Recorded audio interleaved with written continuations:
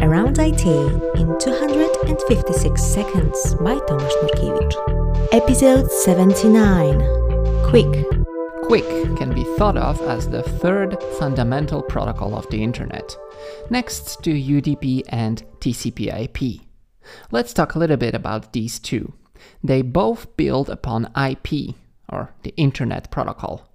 IP supports exchanging packets of data between two machines having, IP addresses. UDP adds ports. Port is a logical concept. It's simply a number within one machine that identifies a certain process. Thanks to ports, many different processes on the same machine can exchange data. TCP/IP is much more complex compared to UDP. First of all, it introduces the concept of connections. There's nothing physical about connection. It just means that two machines agree to talk to each other prior to exchanging any data. However, connections have two more benefits: order guarantee and flow control. Packets sent via UDP may arrive in a different order or get lost. We sort of accept that. TCP/IP, on the other hand, delivers packets in the same order they were sent.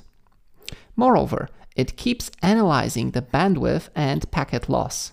This is called flow control, and it prevents the consumer from being too occupied.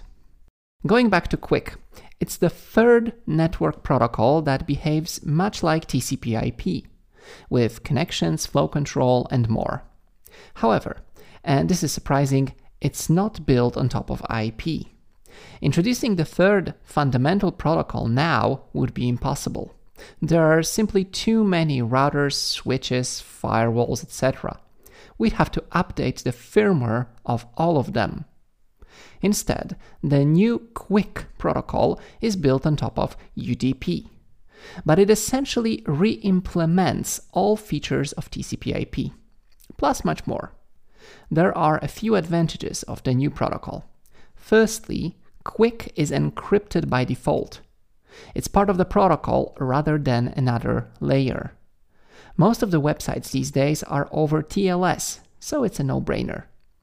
Moreover, baking encryption directly into the protocol makes the handshake faster. Secondly, Quick supports multiple independent streams within one connection.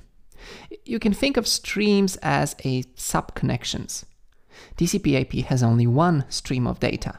If a packet is lost, the whole stream waits, even if subsequent packets already arrived. This is called head-of-line blocking. HTTP/2 tries to build multiple streams on top of TCP/IP. Quick has this feature natively. In simple terms, it means that lost packets only affect a single stream. Last but not least, Quick supports connection migration. This clever idea allows seamless switching of networks on the client side. For example, when you leave home and switch from Wi-Fi to cellular network, or when switching to VPN. With TCP/IP, these connections change your IP and you disconnect. Quick can transparently continue transferring data with no delays or reconnects. This new protocol has a lot more advantages. No wonder it was used as a prerequisite to run HTTP 3. That's it. Thanks for listening. Bye.